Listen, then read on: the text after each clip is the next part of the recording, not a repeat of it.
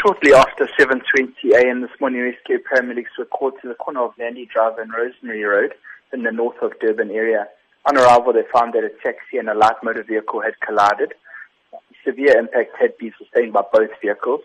Paramedics quickly assessed the scene and found that two male occupants from the light motor vehicle had sustained major injuries and unfortunately passed away before paramedics had arrived.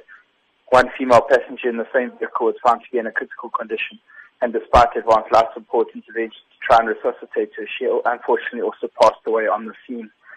One other passenger from the light motor vehicle had sustained moderate injuries and was stabilized on scene before being transported to a nearby hospital.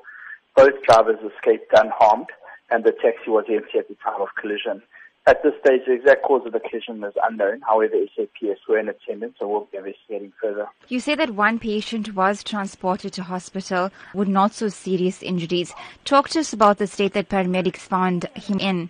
The paramedics, when we arrived on scene, there were other services also in attendance and they were treating him.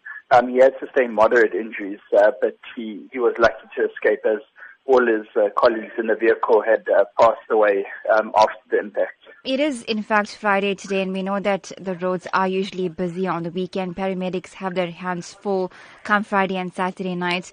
What is the warning to motorists to be safe as they head into the weekend? I think people just need to be responsible. There's obviously a good chance that people are going to be going partying tonight.